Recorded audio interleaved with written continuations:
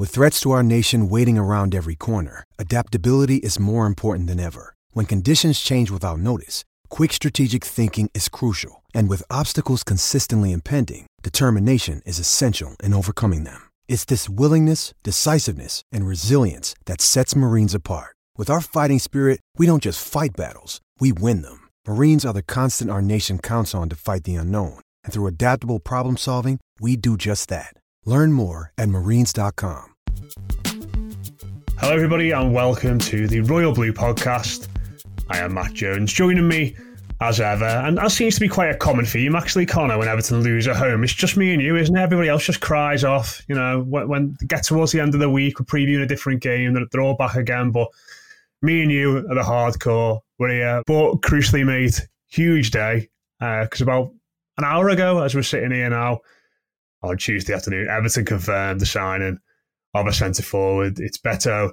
He's from Udinese. He's big, he's fast, and hopefully he's going to score plenty of goals for us, mate. How do you feel about this one?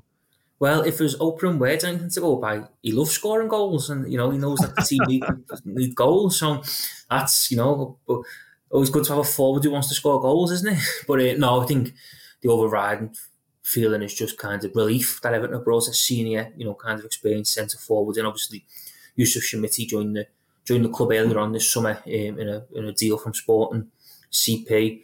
Obviously, in terms of Shamiti, I think Sean Dyche knows it that he's a little bit away in terms of being that main number 9.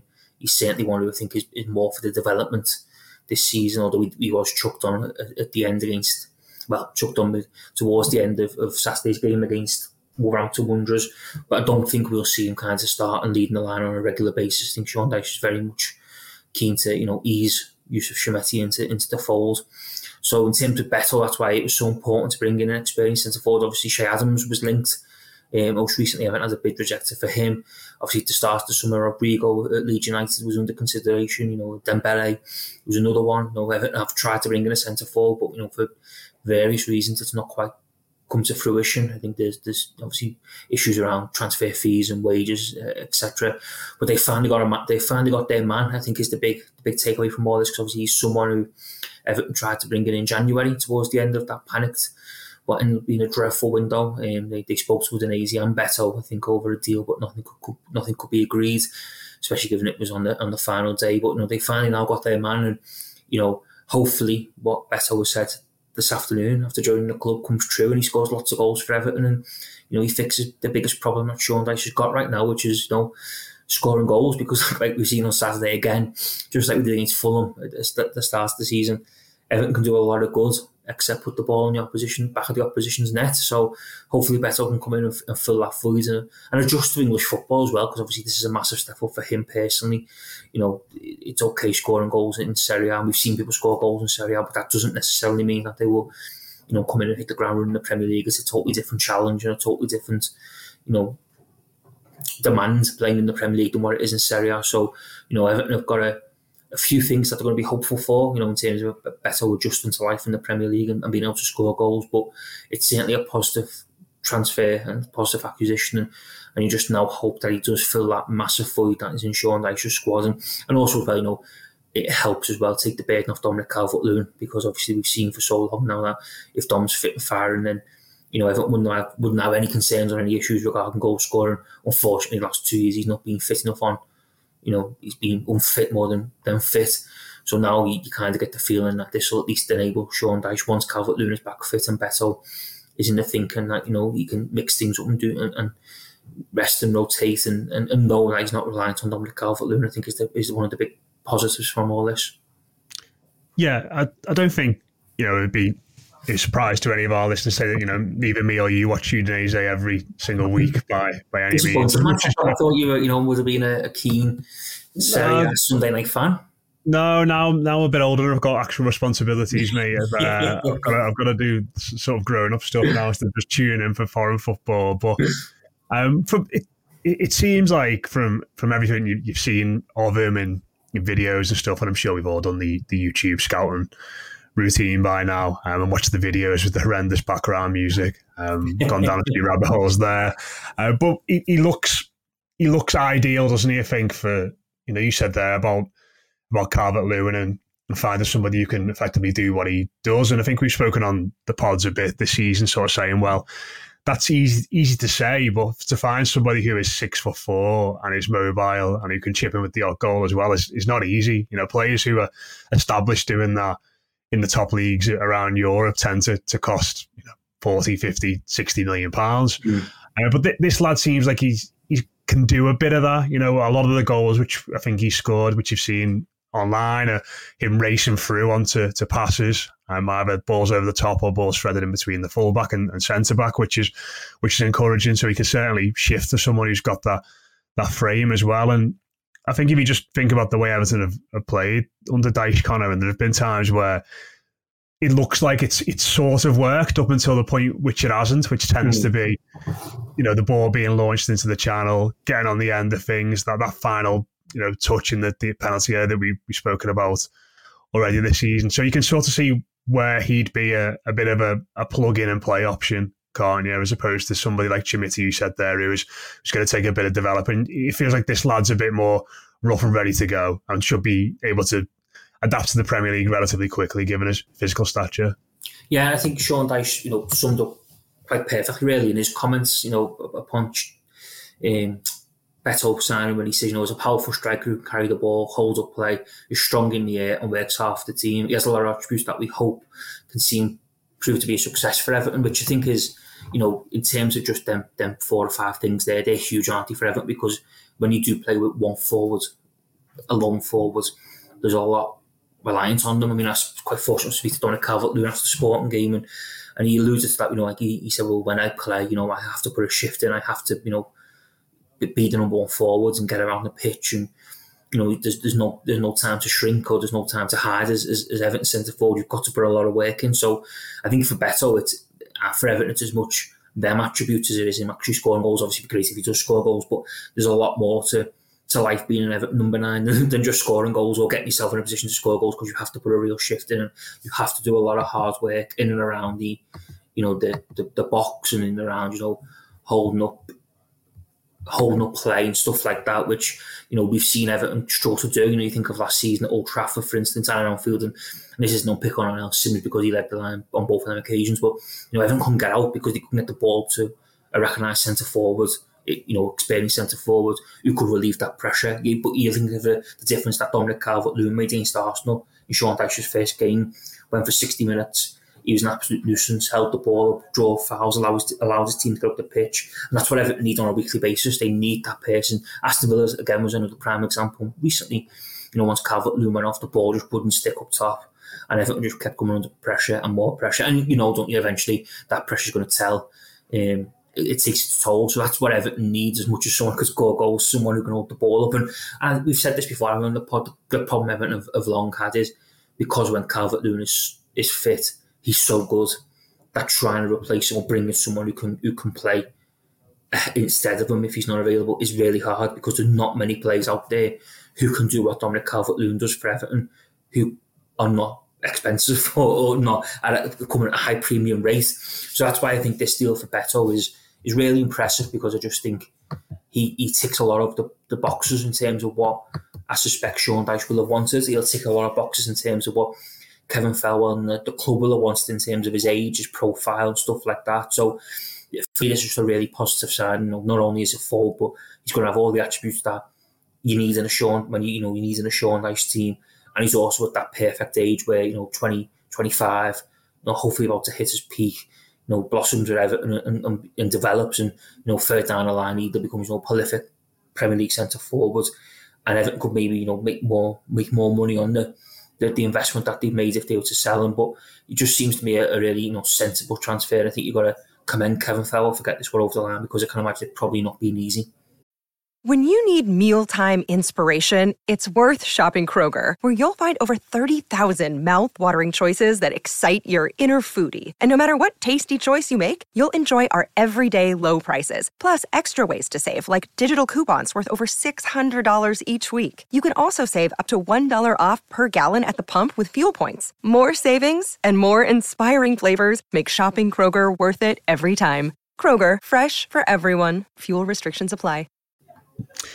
Yeah, and obviously did his interview with the club channels, and we got the usually when players sign, you get the typical statement through, Connor, and it's quite similar and boring, isn't it? But there's a few nice little lines from him in this one. Of course, he said he spoke to Gerard Deulofeu about his time at Everton, and I think Deulofeu has since tweeted saying, enjoy the toffees, lad, or something along those lines. Yeah. Obviously, rekindling his Scouse lingo there.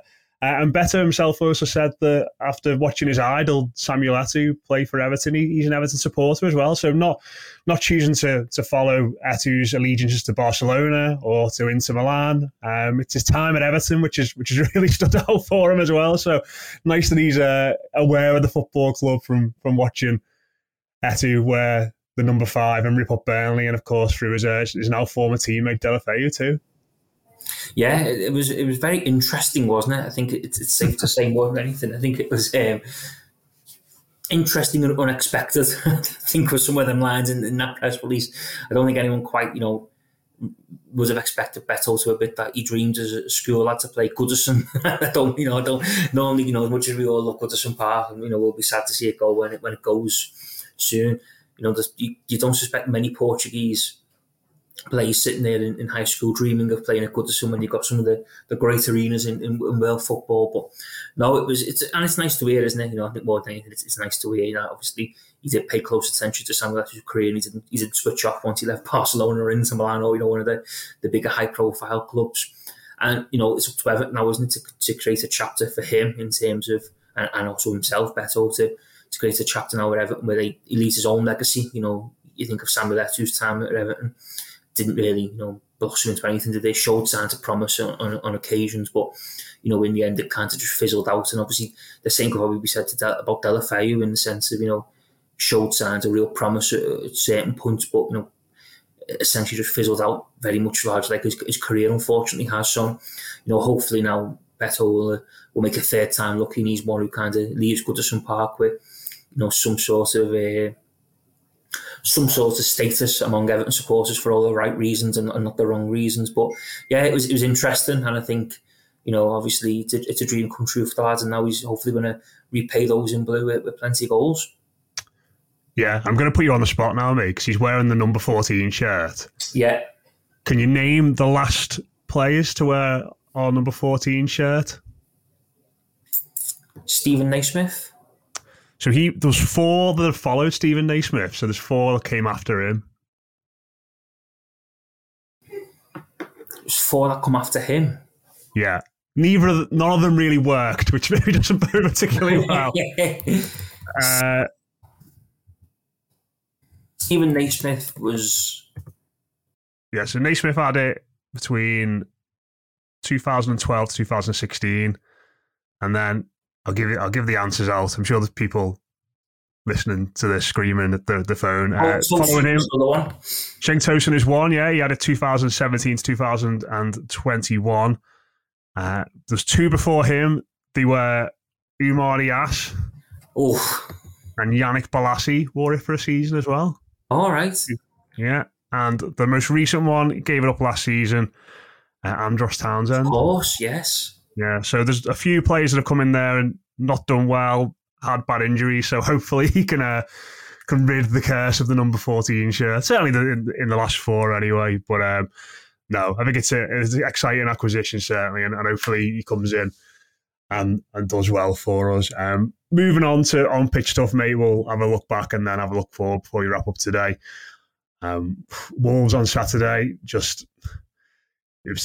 I wouldn't say it was quite a carbon copy of the Fulham game. I don't think Everton were quite as dominant. I think Wolves showed a little bit more in the second half, certainly, or maybe not. It wasn't quite a smash and grab, but there were certainly very familiar threads that ran through both games, weren't there? Being in the Gladys Street, I've got no idea how Abdoulaye Doucouré didn't score that header at the end. The park and James Tarkowski missing from a few yards out, and it was just another really, really frustrating day, wasn't it? And as much as we can sit here and say, try and take the positives and try and look ahead, and we can carry that into Sheffield United and other games will be fine. It's another huge opportunity missed, isn't it, to get 3 points? Because as far as 2 home games to start the season go, if you tend to want to avoid newly promoted teams coming up, don't you? Early on, they can always spring a surprise.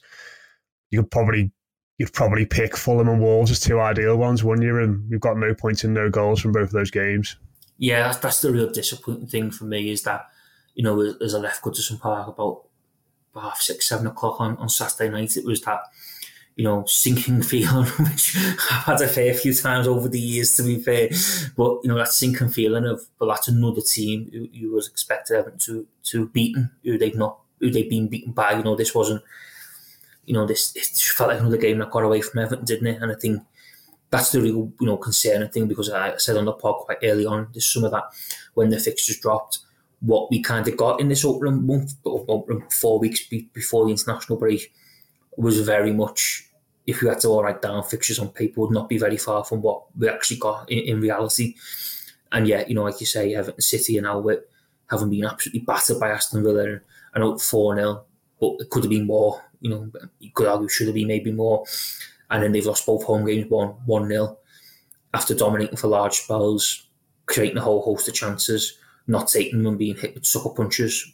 And if we're being honest, being hit by conceding 2 really poor goals. Both goals Everton have conceded the home this season have not been very good. They're not. It's not like Wolves or Fulham carved Everton open. They've been especially Saturday's one from a defensive point of view, quite diabolical, really. That it somehow found the ball, somehow found its way into the back of the net. So that's the real disappointing thing for me, I think, is that they've tossed away 6 points already. And I wrote this on Saturday night, and people might see it a little bit harsh, but for me, Everton's battle to avoid relegations to Sky Bet Championship's already begun, unfortunately, and that's just the reality that Everton, the club, are in. And now people will take comfort because, or not comfort, but will be, at least eased by the fact that there's a lot of other clubs in the Premier League. I think there's 4 others who are on 0 points so far. So I think people will take comfort from that, and that Everton are not cut adrift already. But certainly in terms of Wolves and Fulham, they're 2 opponents who you would have expected Everton to at least take 4 points from, if not 6. And I think the worst part was that Wolves, for large parts of Saturday, were pretty dreadful themselves. They're not a very good team. And, if they're down there fighting relegation against this season, you wouldn't be surprised from what we've seen at Goodison at the weekend. But yet they still come away with a 1-0 win. So, yeah, it was another day of disappointment, I think. And I think any supporter who left Goodison Park perhaps fearing that the battle to avoid relegation has already begun would be right to do so. Yeah, I think that the issue for me, and I think we've spoken a lot about the issues at the top end of the pitch, and we all kind of know about them. But I think going into the end of the window, I think in your head you have like an idea of what parts of the squad like you're happy with. So like in my head I've sort of gone, centre midfield, yeah, I'm all right with that. Fullback, yeah, I'm all right with that. And then you go and watch them play, and you see, what happened at the weekend. And I think, maybe in certainly the 2 games most recently, the Villa game and the Wolves game, I think fullbacks has suddenly looked at a big problem again. Nathan Parsons not started the season well at all. I think Ashley Young has struggled a lot as well in the early weeks of the season. You were hoping that he'd sort of come in and be a dependable option for us, but he hasn't really looked like that so far. And even in midfield, you have a situation where the balance doesn't really seem to feel quite right.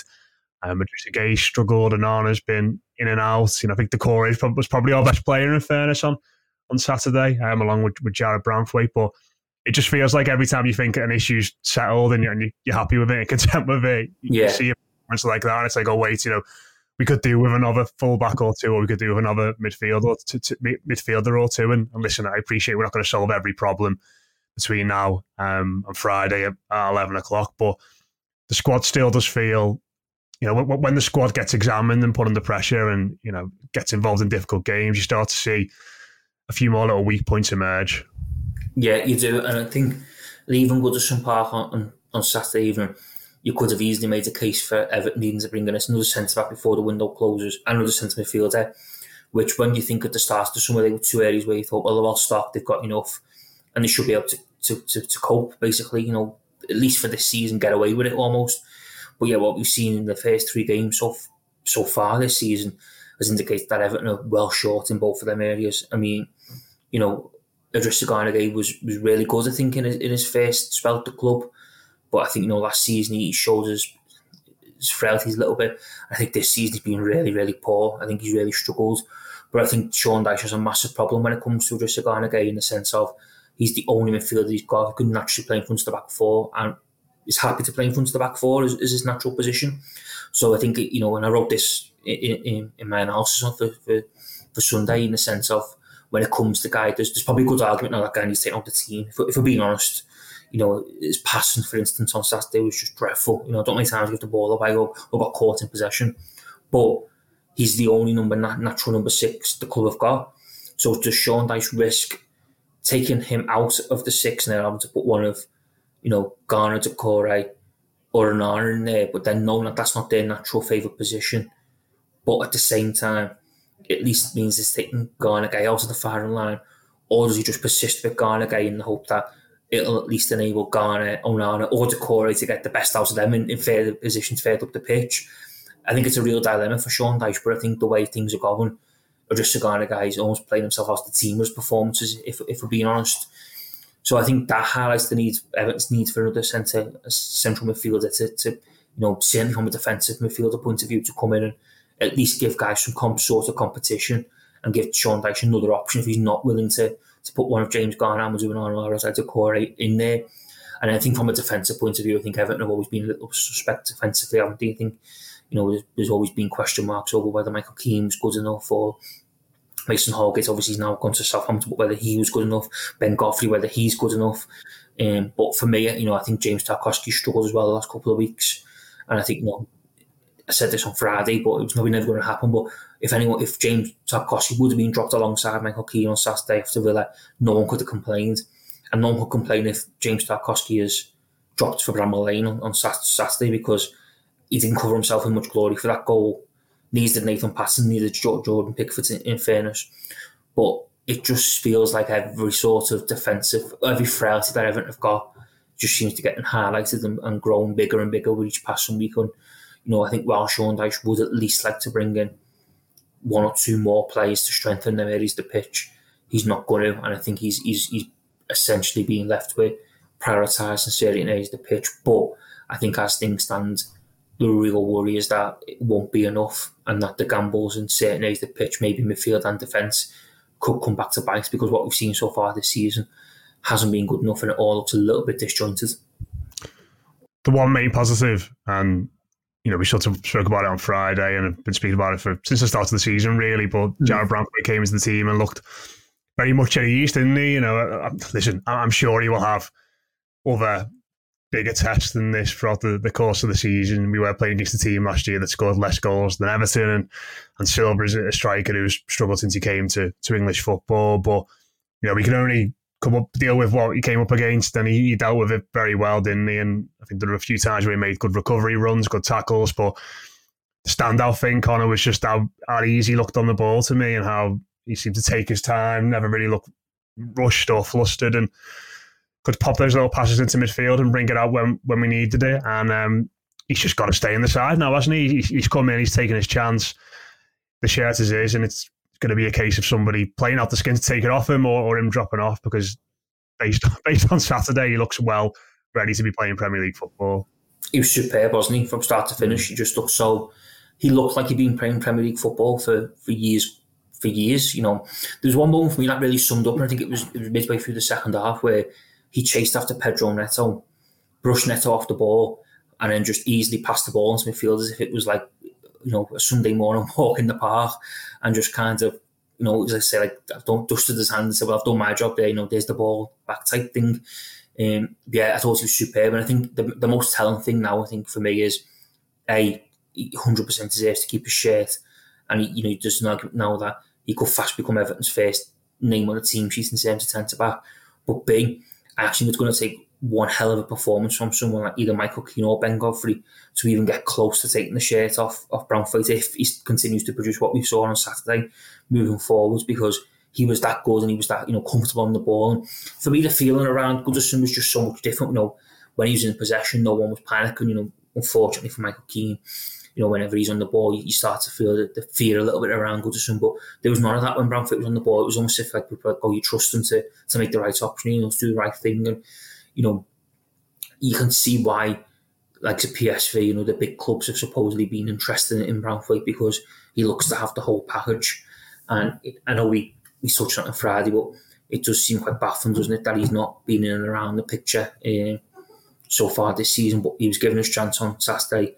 He certainly took it. He sent the perfect message to his boss, and for me, he's got to stay in the side now for the foreseeable, because he is one for the future, and he's someone who you can see blossoming to become one of the best centre backs in the Premier League, because he just seems to have it all in terms of pace, power, the ability to get on the ball and keep ball, make the right passes.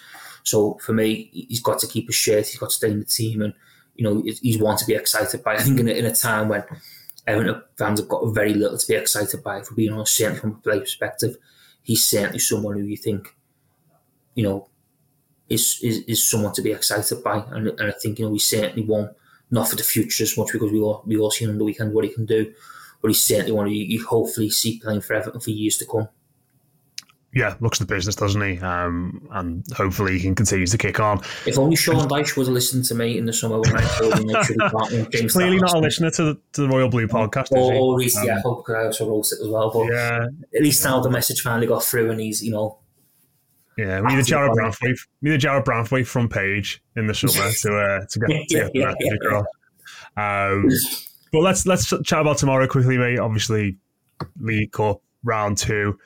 It's Doncaster Rovers away. They are bottom of the entire Football League. Everton at bottom of the Premier League. So, of course, it's on the telly. Obviously, I think the broadcasters are hoping for a bit of an upset here, aren't they, in this one?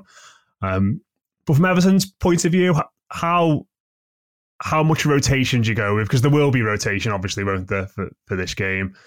As much as a lot of fans, and I think our very own Chris Breesley is very much of the mindset that you go all out to win these competitions. I think managers always make these changes, don't they, for the early rounds of the competition. But put yourself in Sean Dyche's shoes again. Going ahead to this game, do you make 10 changes? Do you make 5 changes? Do you make no changes? How strong do you go for this one? I don't think he can make 10 changes, because I don't think he's got enough options to make 10 changes, as mad as that sounds. And I think in certain areas he's got too many options to pick from. Just like, for instance, you look at like the forward line, you'll probably say Mopé or Schmidt will come in after not playing at the weekend. There's also Tom Cannon, so he's essentially got 3 going into 1. But then there's other areas of the pitch where, you think at right back, for instance, it's probably going to have to be Nathan Patterson, because there's no, Seamus Coleman's still a while off, and there's no one kind of there to come in and replace him, especially when you can think that Ben Godfrey will probably be given another centre-back alongside Michael Keane. You suspect James Tarkowski and Jarrod Branthwaite might be given the night off. Mikalenko could come in at left. I think Mikalenko will come in at left back for Ashley Young. But then when you look at midfield, it's pretty slim in terms of what you can actually do. There's not... Sean Dyche doesn't have loads of options in them areas. And Shane doesn't have loads of options in the wide areas earlier. Maybe Young plays wide left or wide right, but then would he want to give him the night off, given he's played 3 consecutive Premier League games? And then in terms of youngsters coming in, there's not that many kinds of who you think are in a position to be knocking on the door to get a game. In a sense of, Stanley Mills has obviously gone out on loan, Lewis Wellington's gone out on loan, Reece Welsh has gone out on loan. So a lot of the players you perhaps would have earmarked for a run out in this type of game are at the club. So I think it's going to be really... I think he'll make changes, first and foremost. He'll definitely make changes. Yal Virginia might come in for Jordan Pickford in goal as well, is another one. But I don't see how he can really make wholesale changes. I don't think it'll be... I don't see how it can be a case of like Frank Lampard last season when he went to Bournemouth, when he made, was it 10 changes, I think it might have been, or 9 or 10 changes. I don't see how he can make them levels of changes, because I just don't see where he has the options from, unless he picks a very funky team. I think of which everyone will be fearing the worst once that team is dropped. This has all the hallmarks to be another Everton classic for all the wrong reasons. I'm not going to lie, when I seen on Saturday night that Doncaster were bottom of League 2, you do get that little bit of a shudder where you think, oh, there we go. Because we've all been here before, haven't we? Yeah, only us would do that, wouldn't they? Bottom of the entire Football League. Oh, no. Everton have been here before when they probably played better teams and we feared the worst. So it's almost like the role reversed. Look, the fact they're playing such a team who've had such a poor start to the season, Everton fans fear the worst even more than if they were playing, someone doing well in the Championship. So I think he'll certainly make changes, Sean Dyche, but I don't see how he can make wholesale, just because simply he doesn't have the options available to him. If Andre Gomez is back fit, he could potentially come back in for a start. But obviously he's been out injured with a knock, so whether they want to risk him. I think it'd be quite interesting as well, because there's a few players who are still being linked up moves away, isn't he, in the squad, whether they play or not, because you suspect that if they are, under consideration to leave, then Sean Dyche may not play them in fear of they pick up a knock, which prevents a possible outgoing transfer. So that'll be an interesting one. I think there might be a few hints there, but yeah, I think changes will be made, but I don't see how wholesale changes can be made, which will make things very interesting, I think, come tomorrow night when team news drops. But yeah, I think there's just a feeling around this game, isn't it, of like, we all know what's coming next. Just get it out the way. I would hope that Everton prove me wrong and win emphatically and win in a nice way and a good way.